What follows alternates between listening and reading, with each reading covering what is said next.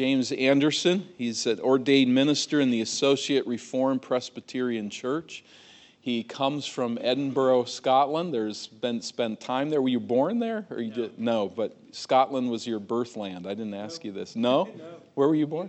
England. Actually. Born in England. Okay, good. But he's spent some time in Edinburgh, has pastored there, so knows pastoral ministry, but is now at Reformed Theological Seminary in Charlotte, North Carolina. And as we strive to do in our Bible conference, we look forward to bringing individuals who have invested unique time and understanding of particular topics, and that can then, in a unique way, help us. We labor hard at teaching and preaching in this church. It's certainly an emphasis that we have. But there's a pastoral ministry that allows you only a certain way of presenting the truth and some ideas because just of time and focus. And there's a unique opportunity that we can find those who have been able to invest more into various areas of expertise. We all need to be equipped and growing, and we're just thankful that we can kind of bring those two together today. And thankful for the way that the Lord has equipped James and enabled him to come to be with us. He leaves his family behind, his work behind, his world behind to minister to us here by the providence of God. And so we look forward to the time together. There's a meeting tonight. Don't forget that. Obviously this morning as well, but tonight and then also on Monday night. So be thinking ahead on that. Going out to church on Monday night's about the weirdest thing you can do, right? Who does that? But we do that at this one time a year. So I encourage you to think about that on Monday night and then be praying for the pastor's seminar. A good number have signed up and are planning to attend, and we look forward to really an important conversation there as well on Monday, or on Tuesday morning and early afternoon. So please be praying for that. James, we welcome you. Grateful you're here. God's blessing. Come ahead and speak to us today.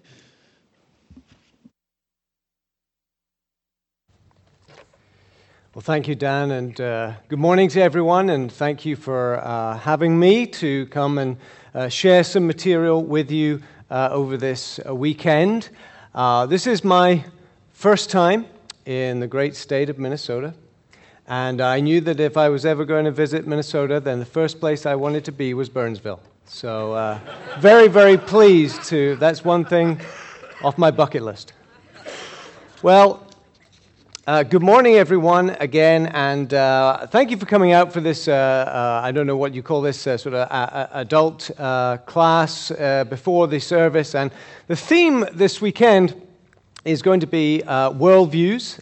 If you'd had a look at the schedule and some of the titles, you'll know what the general topic's going to be. And in this first session this morning, I want to talk in general terms about what worldviews are and why they matter and how we can think about worldviews and how that will help us to think about some other things. Let me find my magic wand here so I can advance these slides. Okay, let's see. There we go. So just to introduce the topic, this is an aerial view of the street where I live in South Charlotte. This is courtesy of Google Maps. I pinched this off the internet a number of years ago, and one of those houses there you see is mine. I'm not going to tell you right away which one it is, otherwise you'll be scrutinizing the lawn and comparing it to the other houses there. But we moved into this street nearly 10 years ago. And when we moved in, there was a quite surprising diversity of nationalities represented in this relatively small street in the city of Charlotte. There were Americans, of course, a number of households with American families. There were some Brits. Well, now you know which house was mine, right? we were the British family, the British immigrants. We had a family with Russians. There were next to us, at least one of the couple living next to us was Jamaican, so we had the Caribbean represented there. On the other side of us, we had Cubans, and down the street from us, we had an Israeli from the the country of Israel. And across the road, we had a couple who were German and Polish. German and Polish. So that's quite a combination. No hard feelings over World War II in that household, thankfully. So it just goes to show if a German and a Pole can make it work out, then there's hope for anyone. But just as diverse in this street were the religious outlooks, not just the nationalities, but the religious outlooks represented in this street. There were some evangelical Christians. Of course, we are evangelical Christians. There was another family who shared an evangelical faith. There were some Russian Orthodox. You can probably guess which household the Russian Orthodox were in. There were some lapsed Roman Catholics. There were some observant Jews, that is, Jews who would go to the synagogue once a week, although it turned out they were pretty theologically liberal Jews, but that was their profession. There were some secular Jews.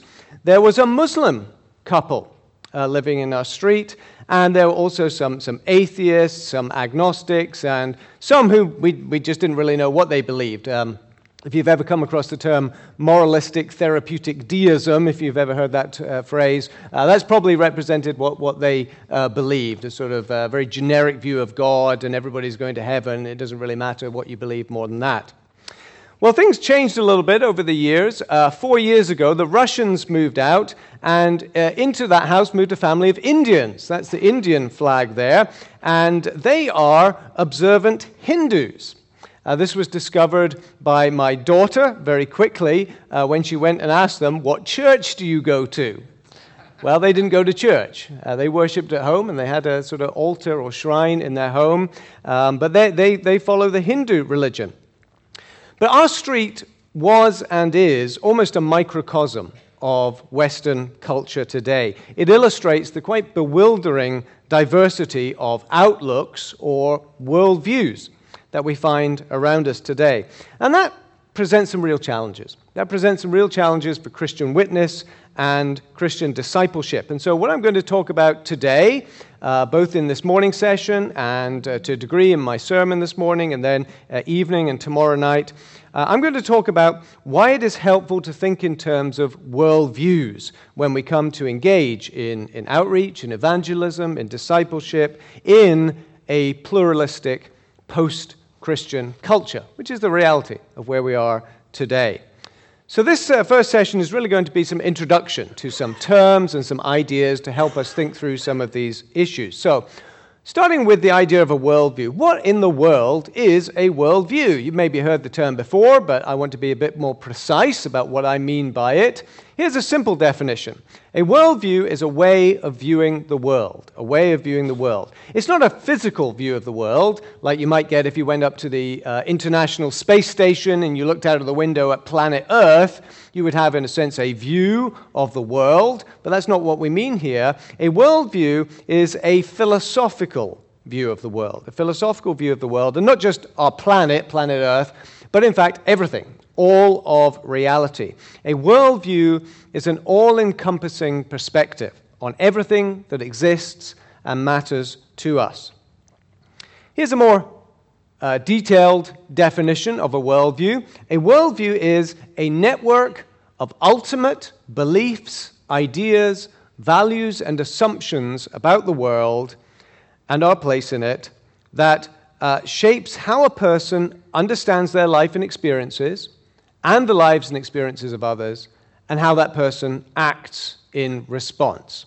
So it's something about the way we think that includes our beliefs and ideas and values and the assumptions that we make about the world and our place in it, and it serves as a means of interpreting the world, understanding the world, and also it affects how we respond, how we live in response to how we understand our experiences of the world. A worldview is sometimes called a world and life view, because it's not just about how you see the world, but how you live in the world. But just to keep things sort of compact, I'm just going to use the term worldview. So what do we need to know about worldviews? Well, here's the first thing we need to know about worldviews. Everyone has one. Everyone has a worldview. Worldviews are like belly buttons. Everyone has one. We just don't talk about them all the time. In fact, perhaps a better analogy would be worldviews are like cerebellums. You know what a cerebellum is? Cerebellum's part of your brain, okay? You may not know that you have a cerebellum, but I'm telling you that you do, because if you didn't, you wouldn't be here this morning. Cerebellum is a very important part of your brain. Everyone has a cerebellum, but not everybody knows that they have one. And even if they don't know they have one, they still have one, and they still depend on it. And worldviews are like that. Everyone has one, whether they know it or not. So the question isn't so much whether someone has a worldview, but rather, what kind of worldview do they have? They may not be aware of it, they may not have thought it through, but they will have a worldview of some kind. If you are a Christian, then you ought to have a Christian worldview, a Christian worldview. Now, it doesn't always work out that way. Actually, there are many people in our society today who profess to be Christians, they identify themselves as Christians, but actually the worldview that they have is not a Christian worldview, at least not an orthodox biblical Christian worldview. But that's what Christians ought to have. A worldview involves what I call big question beliefs. Big question beliefs.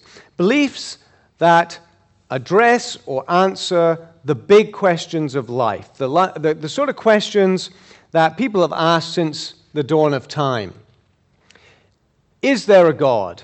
And if so, what is God like? And how do I relate to God? What is the meaning of life? What is the purpose of life? Does life have any purpose? What is the purpose of my life? Is this world that we see with our senses real or not? I imagine most people in this room look around and see things and we think that's real. I can touch it, I can feel things, I can hear things. That's reality. Actually, there are certain worldviews that teach that the world of sense experience isn't reality. It's an illusion, and there's something other than that that's the true reality. Some Eastern religions take that view. But that's a big question. Is the world that we see the world as it really is? Is that what is ultimate or not? So these are the sort of big question beliefs that a worldview addresses.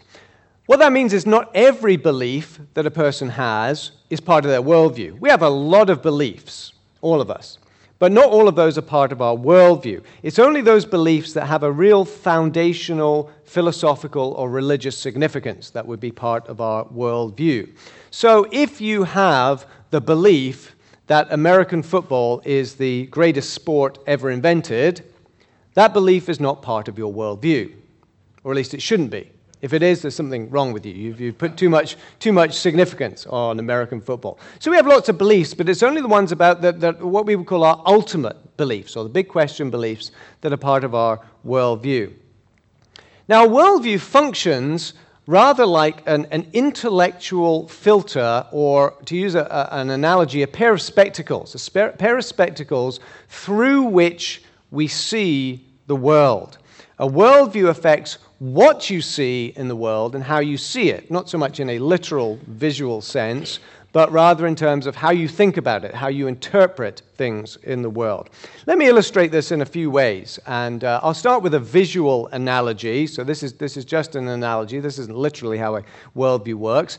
But here's a message depicted on the screen, a message that reflects the world as it really is, as we Christians believe it is. There's the message. There's wisdom in our God's book. There's wisdom in our God's book. And that message is multicolored, maybe to illustrate the variety and diversity of the world as God has created it. Now, what I would like you to do at this point, at least ideally, would be to take a pair of green-colored spectacles and look at the screen right now. If in an ideal world, if I could afford to provide this, I would give you all at this point in time a pair of spectacles with green lenses. So what I want you to do is imagine what would happen if you put those on. I'm going to help you by simulating what it would look like. If you were to put on a pair of green-tinted spectacles right now, this is what you would see. A very different message, right? There is no God, okay? That's what happens when you're looking at the world through the wrong worldview. If you're looking at the world, if you're looking at reality through the wrong worldview, you become blind to some things. Some things get overemphasized. Some things get underemphasized. Some things get distorted or misinterpreted. And that's what's happened in this case. The message has changed because someone's looking through tinted, distorted lenses, the wrong worldview. Now, that's just a visual analogy, of course, but let me give you a real-life analogy of how worldviews affect people's thinking. Let's suppose that someone in this church becomes very critically ill all of a sudden. Let's say it's a lady in this church, someone who's been in the church a long time, and everybody knows her well and very fond of her. And this lady suddenly becomes very critically ill and is taken to hospital. And the doctors do some tests, and they say she is in a very, very serious condition. We don't know what has caused this, but we do know that if this isn't resolved in 24 hours, she's going to be dead. That's how serious this is. And they investigate. They cannot find out the cause. They try various treatments. None of it is successful, and the doctors say, I'm sorry, there's nothing more that we can do. If something doesn't change radically, then this woman is going to be dead within a day. What does your church do in a situation like that when you get the news? Pray. Thank you. Yes, you're going to pray. You're going to pray fervently. You're going to pray urgently. You might even get together as a church. You might gather in this building and pray, maybe even organize a prayer vigil through the night because of the urgency of the situation. Well, imagine if you do that. The church comes together in prayer, you pray through the night, and then in the early hours of the morning, you get the news that this lady's situation has changed. It's turned around. She's started to improve. It's a complete surprise. It's completely unexpected. And then in the course of the next few hours, she comes out of critical condition into a stable condition. And the doctors say she's going to make it. She's going to get through this. And in fact, within a couple more days, she's made a full recovery. And the doctors can't explain it. The doctors say it's nothing that we did. We can't explain this recovery. And some doctors might even use the M word, miracle. They might even say, as far as we're concerned, this is a miracle. They might not mean it literally, but they have no other word to describe it. So think about the sequence of events. This lady became critically ill. The doctors didn't know how to save her. They didn't know how to treat her, how to resolve this condition. Your church prayed, and then after that, this lady made a recovery. How do you interpret that series of events? How would you interpret them? Thank you. God answered the prayer. You prayed and God answered. You're going to say God intervened, and he didn't do it, as it were, randomly. It was in response to your prayers. So you prayed, and there was a recovery. God answered those prayers. Well, you and everyone in your church, I think, would be very excited if this was happening. You'd be praising God for this amazing answer to prayer. And you're really stoked about it, and you go to work the following week, and you have a colleague at your work. Let's call him Jimmy. And Jimmy is an atheist, okay? And he's one of these really vocal atheists who's a big fan of Richard Dawkins and Sam Harris and all these new atheist guys. And he reads all their books, and he's always criticizing religion as superstition and wishful thinking and so forth. And it's not like he's a nasty person, but this is just his hobby horse, and he's often poking fun at you for your Christian beliefs. And you say to him, Jimmy, I've got an amazing story to tell you. Just wait till you hear this. There was a lady in our church. She became critically ill. She went to the hospital. The doctors did a bunch of tests. They said she's going to die within 24 hours. There's nothing we can do. They tried all the treatments they had available to them. Nothing could help her. We got together as a church. We prayed for her, and within hours, she started to make a recovery, and now she's made a full recovery. And you can ask the doctors. You can ask people in the church. It's amazing. This surely is a miraculous answer to prayer. And Jimmy says to you, yeah, that is amazing. I guess there is a God after all. What time is your service on Sunday morning? Well, he might say that. He might say that. But you and I know that's probably unlikely. He's going to say something else.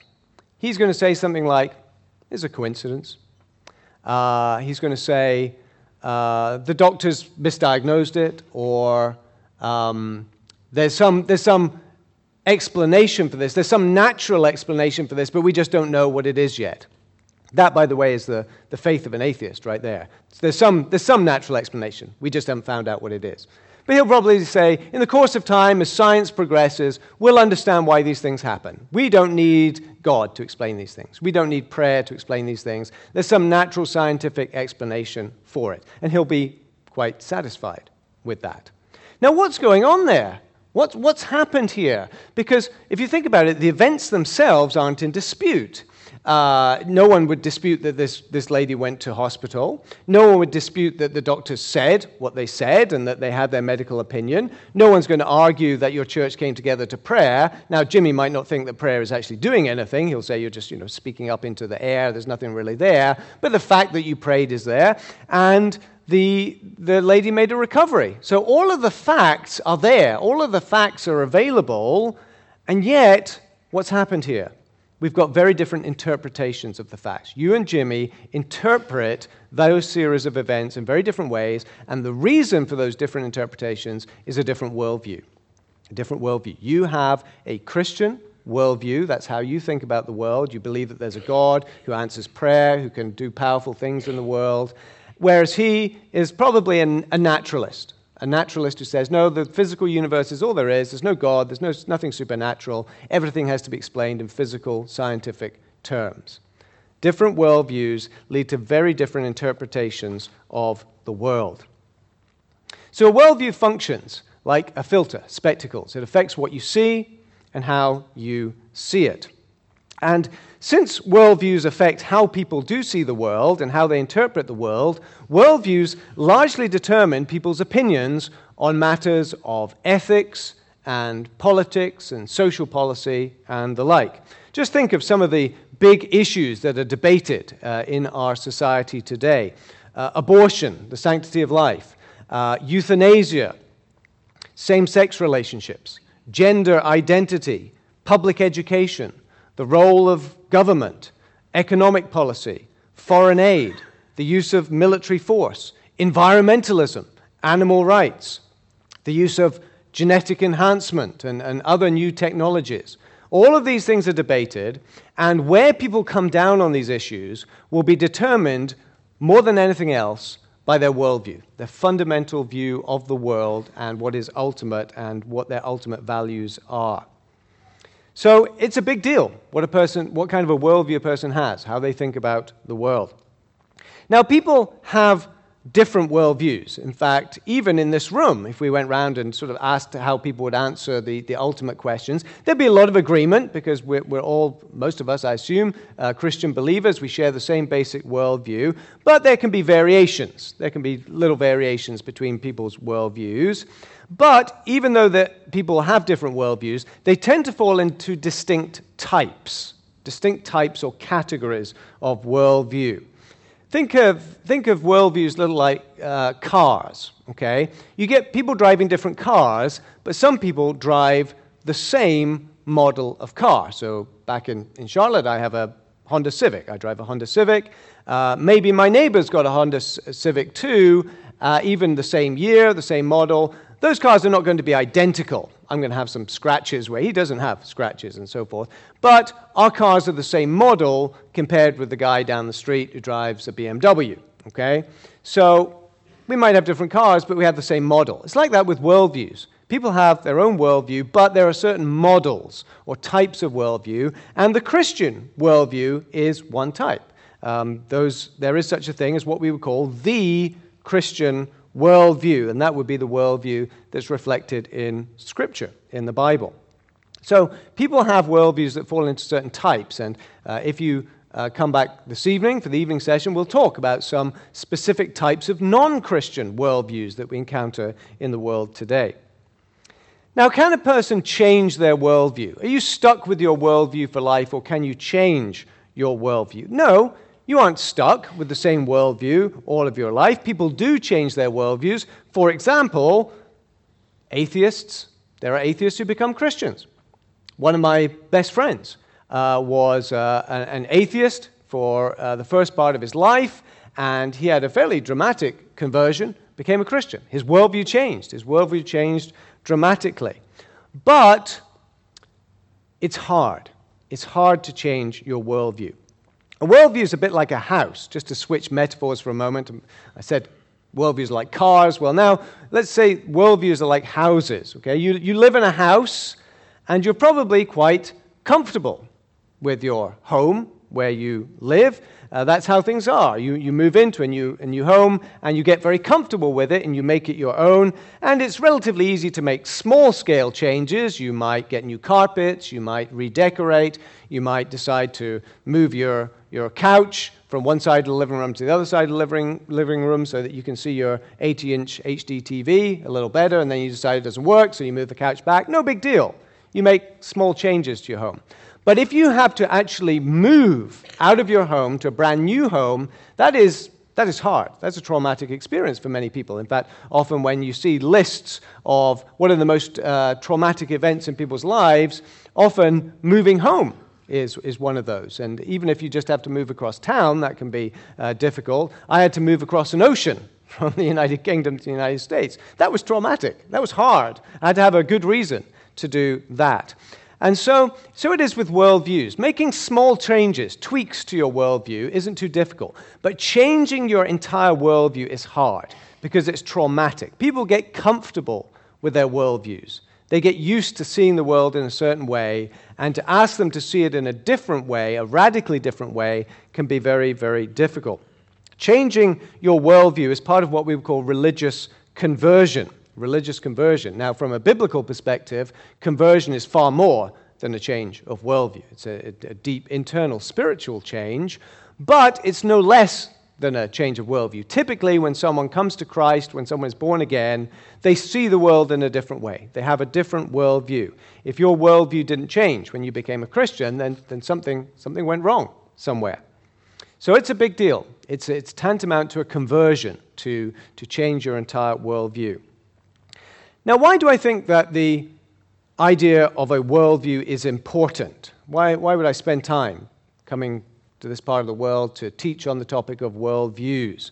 Well, here are some of the benefits, some of the advantages of thinking in terms of worldviews, our own worldview and the worldviews of others.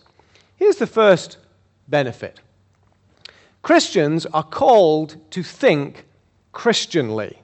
Now, I don't think that's a real word. I don't think you can go to Merriam-Webster and find the word Christianly there. I kind of made it up. But, you can take the letters L-Y, put them on the end of a word, and just make an adjective. So that's what I've done here.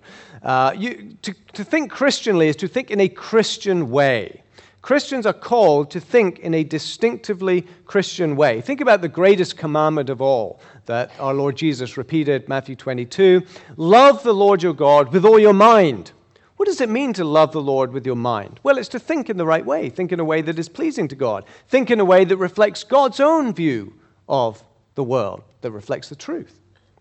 Or Romans 1, where Paul says to the Roman Christians, be transformed by the renewing of your mind. No longer think in worldly ways, worldly patterns of thought, but now think in terms of Christ. Have a Christian way. Renew your mind. Think the way that God wants you to think about the world. So we are called to think Christianly, to think in a distinctive Christian way. And one of the ways that we can do that is by developing and applying what we call a Christian worldview, a Christian way of interpreting and understanding the world and applying our thoughts to the world. Here are some other benefits. Every religion in the world, whether it's well-known or obscure, reflects a worldview. It has a particular take on reality. Every religious tradition, every religious faith reflects some ultimate understanding of the world. Whether it's Islam or Mormonism or Buddhism or Hinduism, they all reflect an underlying worldview, an underlying view of reality and the way things are and the way things should be. And that's not just true of religions. Every secular ideology that has ever been offered in the history of mankind will reflect a worldview, or it is growing out of some underlying worldview. Think of some influential secular ideologies that have been affected people in history. Marxism, Darwinism, postmodernism. All of these isms reflect an underlying worldview, a view of ultimate reality, of ultimate truth, of ultimate value, of ultimate meaning. They say different things, but they all reflect a worldview. And so when we look for the worldview, then it helps us to understand other religions and these secular ideologies as well. Thinking in terms of worldviews helps us in a number of ways. Worldview thinking helps us first to understand why people see the world the way they do. Why people see the world the way they do, and why there are such disagreements, wide disagreements between people who live in very close proximity to one another. Think of a couple of examples here. So a couple of weeks ago, we were remembering 9/11, September 11th, the events of September 11th, 2001.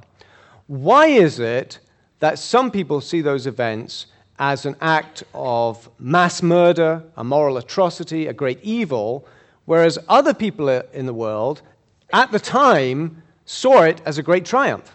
There were people in certain parts of the world who were rejoicing at what happened, saying this is a vindication of us. This is a good thing that has happened. Why was there such a vast disagreement, different interpretation of those events? Well, it was to do with the worldviews that people were using to view those events. Or think about the debate over abortion rights, a debate that's been going on for some 40, nearly 50 years in this country. The debate over whether abortion should be legal or illegal, and what's the moral status of abortion. Why is there such a vast divide between the pro-lifers and the pro-choicers, as they call themselves? Well, it's not really a debate over facts. I mean, everybody knows the biological facts about what goes on with a pregnancy and what goes on in a woman's womb during pregnancy. The biological facts are not in dispute. What's in dispute is the interpretation of the facts and how you respond to those facts. And that is a matter of worldviews. It's different worldviews that are affecting how people think about those issues. So worldviews help us to understand why people see the world the way they do. It also helps us to make comparisons between different religions and ideologies. How do you compare Islam with postmodernism? Islam with postmodernism, isn't that like comparing apples and oranges? Well, once you recognize that Islam reflects a worldview and postmodernism reflects a worldview, you can compare those worldviews in a meaningful way. Or how do you compare Mormonism with the new atheism? Mormonism, the new atheism, how would you make a comparison? Well, again, they both reflect worldviews. They're underlying worldviews that make claims about the same kinds of things. And we can line them up and we can make comparisons between different religions and different ideologies. Also, worldview thinking can help us make reasoned evaluations of these different religions and ideologies. If you understand what a worldview is and how to evaluate a worldview, to assess or critically analyze a worldview, then you know how to evaluate any religion or any ideology that you've ever come across, or even if you've never come across it before.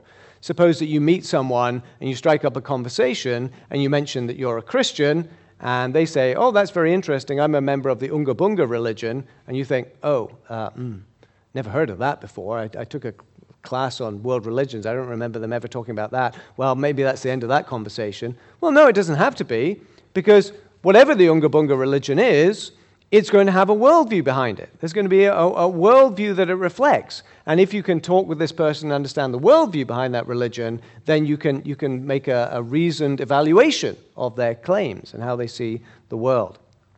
And then worldview thinking helps us to have constructive conversations with other people. Helps us to have constructive, fruitful conversations with other people, including unbelievers. And that will be my topic this evening. If you come back this evening, I'm going to talk about how we can actually use the idea of worldviews to have fruitful conversations with people who have very different worldviews from us. Well, let's dive a little deeper now into this idea of worldview. I've explained what a worldview is in general terms, a view of the world, a network of ultimate beliefs and ideas and values and assumptions. But what actually goes into a worldview? What are the ingredients of a worldview? Or to put it another way, what does it take to make a worldview? I've used this acronym to help people break down a worldview into 5 areas. It's a little corny, but I think it works.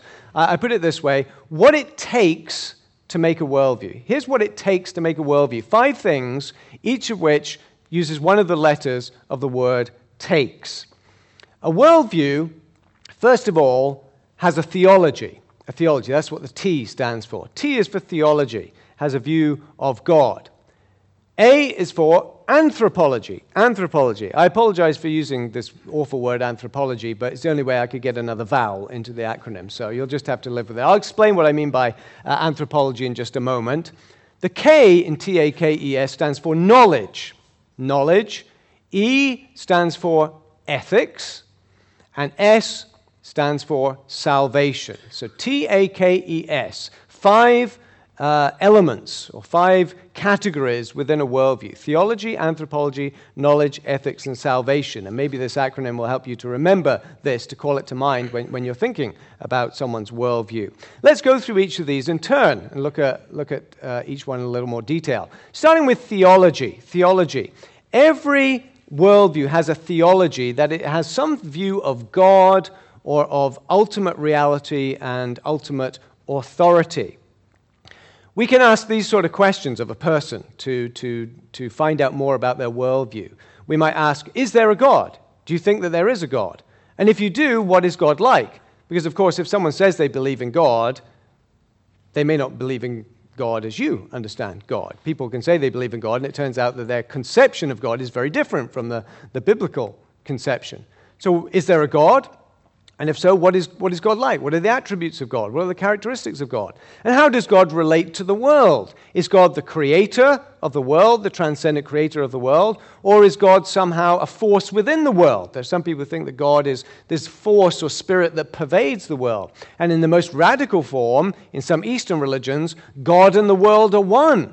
The world and God are ultimately one. That's very different from the Christian view.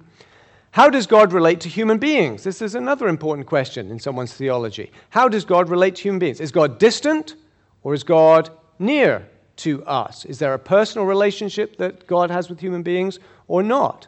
And the most personal and existential question of all, how does God relate to me? That's part of a person's worldview. If there is a God, how does this God relate to me? Now, you might think that theology only applies to religious worldviews, and that non-religious worldviews don't have a theology. But the reality is that everyone has a theology. Everyone has a theology, even atheists.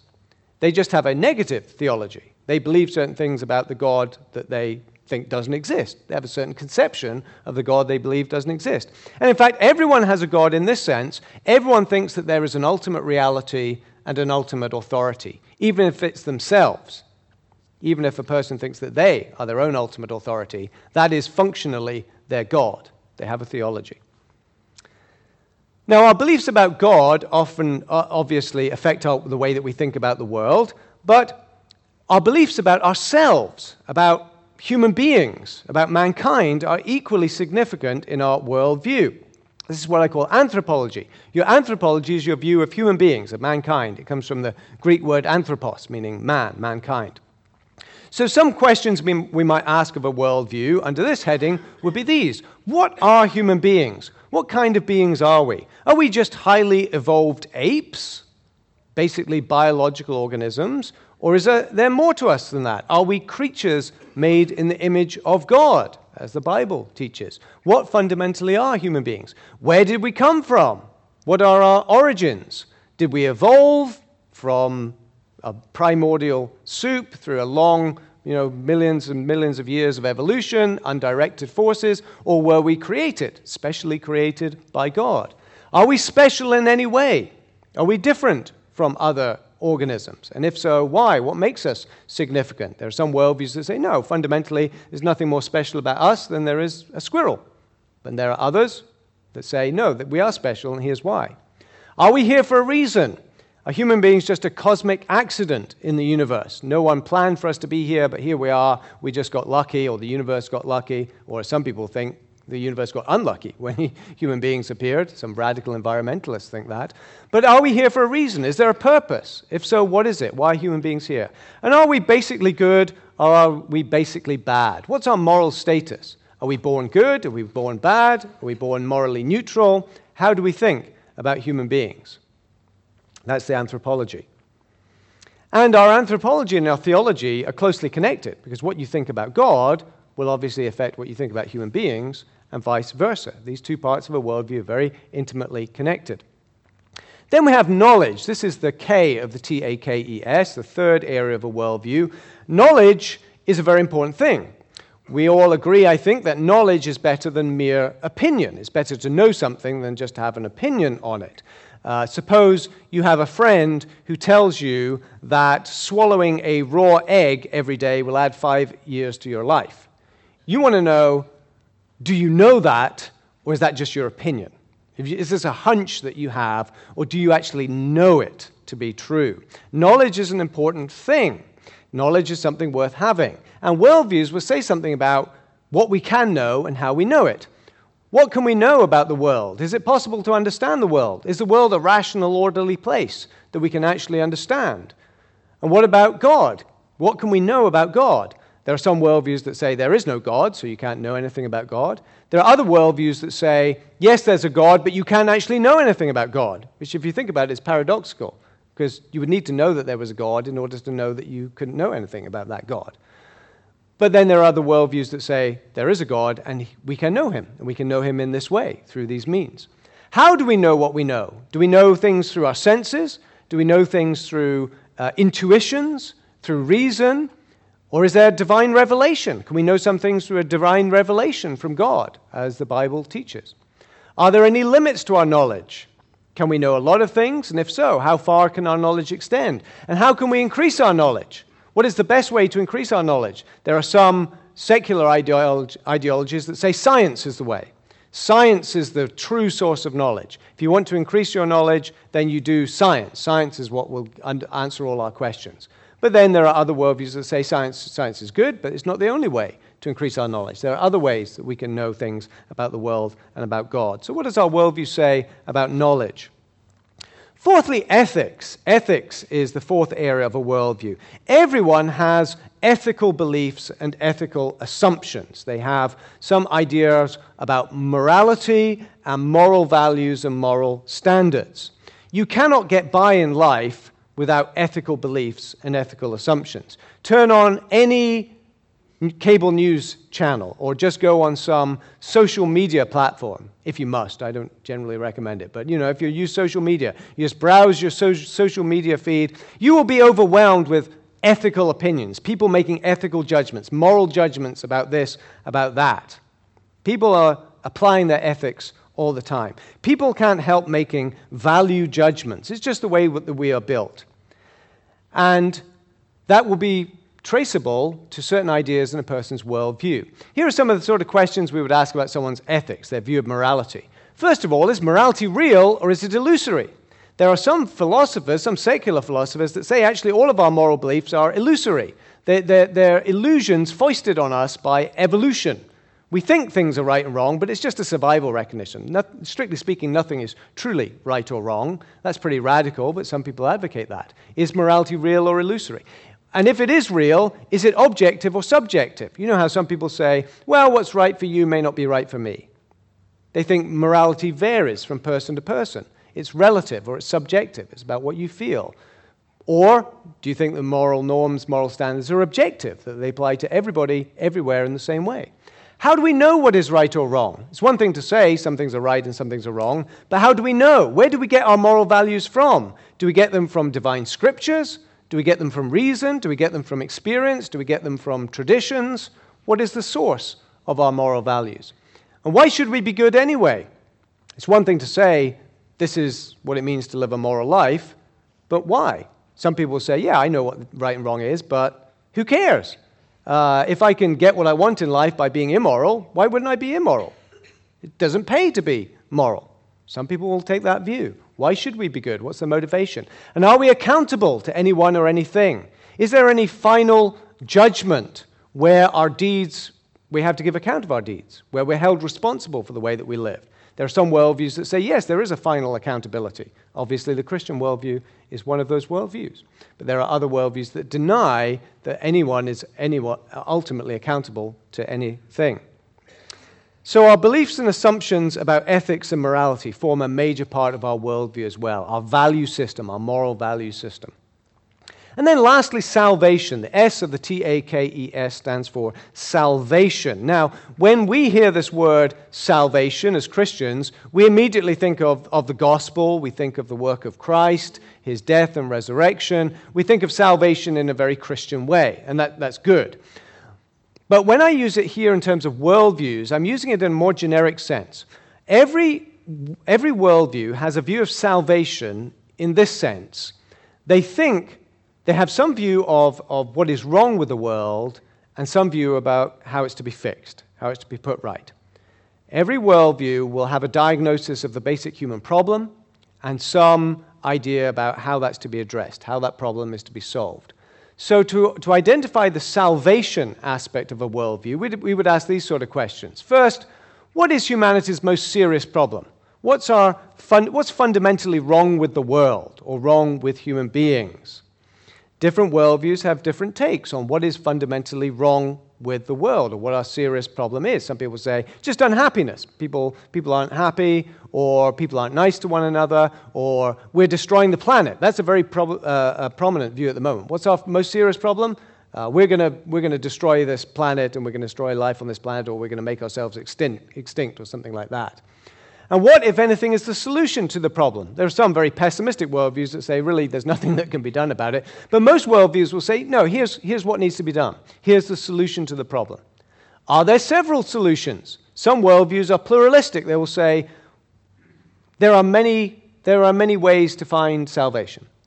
There are many ways to find enlightenment. Eastern religions are a lot like this. You need to find enlightenment, but there are many paths up the mountain. There are many means by which you can. If you want to follow Jesus, if you want to follow Buddha, if you want to follow Krishna, they're all different paths of enlightenment. But then there are other worldviews that are exclusivistic and say, no, there's only one solution. Christianity is, of course, such a view. There's only Jesus alone is the way, the truth, and the life. And what part do we have to play? If there's a problem with us that needs to be solved, what part do we have to play in this? If you're a secularist, then you would say it's all down to us. No one else is going to save us except us. That's why we have to figure out how to stop climate change and save the planet and stop people doing this, stop people doing that. Maybe they'll put their faith in government or some sort of organization like that. But secular worldviews typically put everything on us. We have to play the whole part in our solution. Religious worldviews will typically say, no, there's God, and God can play a role as well. But exactly what role God plays in our salvation will vary from one religious worldview to another. But all worldviews have a view of salvation. What is wrong with the world? What is fundamentally wrong with the world? And how is it to be put right? And of course, the Bible answers these questions in a very direct and clear way. There's a Christian view of salvation, and likewise, there's an Islamic view. In fact, if you come back tomorrow night, we'll be talking about the Islamic worldview and how a Muslim would answer these questions based on their worldview. And there are religious answers and there are secular answers as well. So this is a diagnosis or an analysis of a worldview. There are other ways to slice the cake. I'm not saying that it has to be done this way. But I found this is certainly a helpful way for me to think about things, and maybe it's helpful for you as well. What it takes to make a worldview. It has a theology, an anthropology, knowledge, ethics, and salvation. So now you've got some tools. You have an understanding of what a worldview is, fundamentally, and you have an idea of what are the sort of beliefs and assumptions and values that go to constitute someone's worldview. Well, in the last 5 minutes that we have here, there's just one more topic that I want to cover, and this is really just to set things up for this evening. If you're able to come back this evening and learn some more, then I'm going to be applying some of this to specific worldviews, a couple of non-Christian worldviews that we discover, that we encounter in the world. So I want to talk just for 5 minutes about testing worldviews and tools we can use for testing worldviews. There are many, many worldviews out there. Some are more prominent and common than others, but there are many worldviews out there. But not all worldviews are created equal, or I should say all worldviews are not created equal. Some people will say, the pluralistic type will say, well, it really doesn't fundamentally matter what worldview you have. They're all equally valid. But that's not true. Some worldviews are clearly better than others. Some worldviews are superior to others.